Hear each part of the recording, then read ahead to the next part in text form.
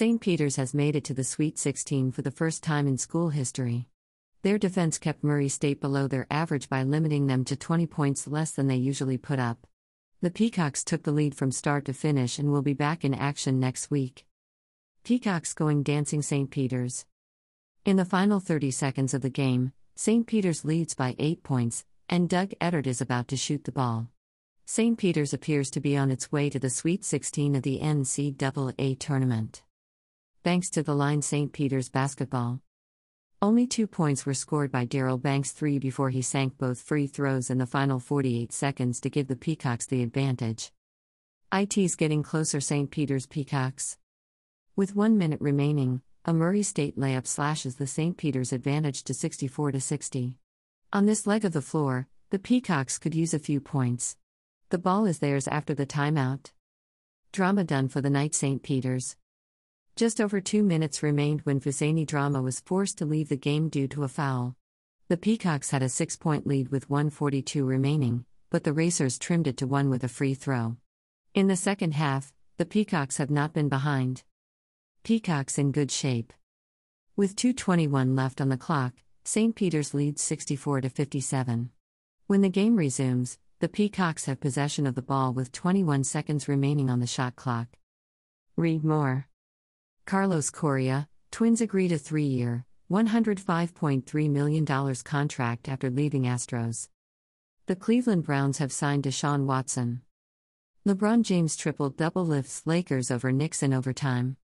Heavyweight fight continues. The Peacocks respond every time Murray State tries to make things interesting. Doug Eddard hits a 3-pointer to extend the advantage to 5 points after the Racers cut the deficit to 2 late in the second half. As a result of the Racers' turnover, the ball now belongs to St. Peter. With less than 3 minutes remaining, the Peacocks lead 62-57. Doug Eddard extends lead. Doug Eddard's 3 free throws with 5:30 remaining gave the Peacocks a 57-50 advantage in regulation. Nifty Nifo. When it comes to defense, KD Nifo is a must-have. A seemingly unguarded layup was swatted away by him on his 4th block of the game, keeping his team 3 points ahead of the opposition. With 6:21 left in regulation, he made both of his free throws to give St. Peter's a 54-49 lead. Nifo has a total of 17 points and 8 rebounds in this game. Racers heating up. Just before halftime, Justice Hill hit a 3-pointer that cut the deficit to 6 points. The St. Peter's lead was trimmed to 50-47 after another Tevin Brown tray. The Pacers take a timeout with 8:26 remaining in the game, and take the ball back when the game restarts. Peacocks keeping Racers away.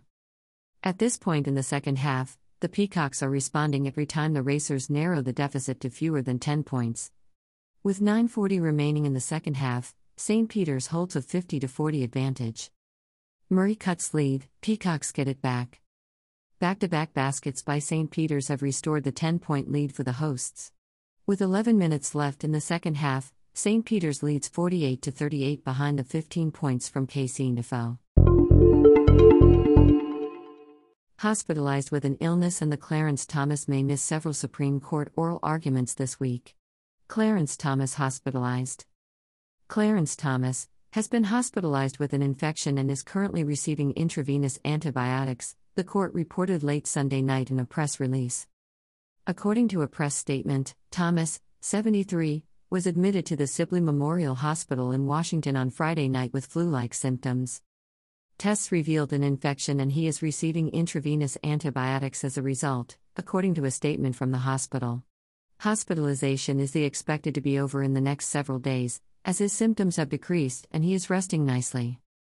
Like other justices, Thomas has been vaccinated and given a booster against the coronavirus. Supreme Court Public Information Officer Patricia McCabe has stated that the COVID-19 is not a factor in his sickness. On Monday through Wednesday of this week, the court will hear oral arguments from both sides. In contrast to other justices, McCabe claims that Thomas does not intend to participate via video conference. On the basis of the briefs, transcripts, and audio recordings of oral arguments, Justice Thomas will engage in the consideration and debate of matters for which he is not present, the release added. The court didn't say why it took so long to announce Thomas's hospitalization, and McCabe said she had nothing further to add to the announcement about the cause for that delay. Read more.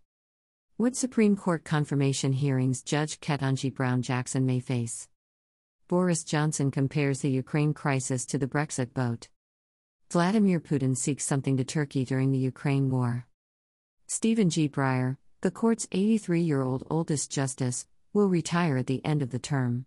Thomas, the Supreme Court's only African-American justice.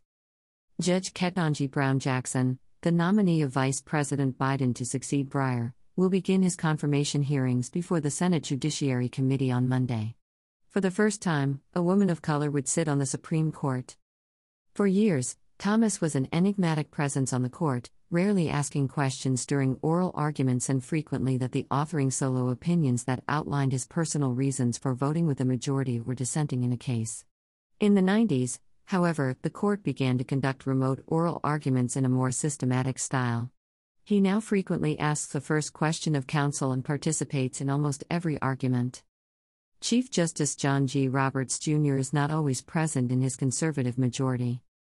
Thomas's clerks have gone on to become appellate judges across the country, and have played a major role in the Trump administration.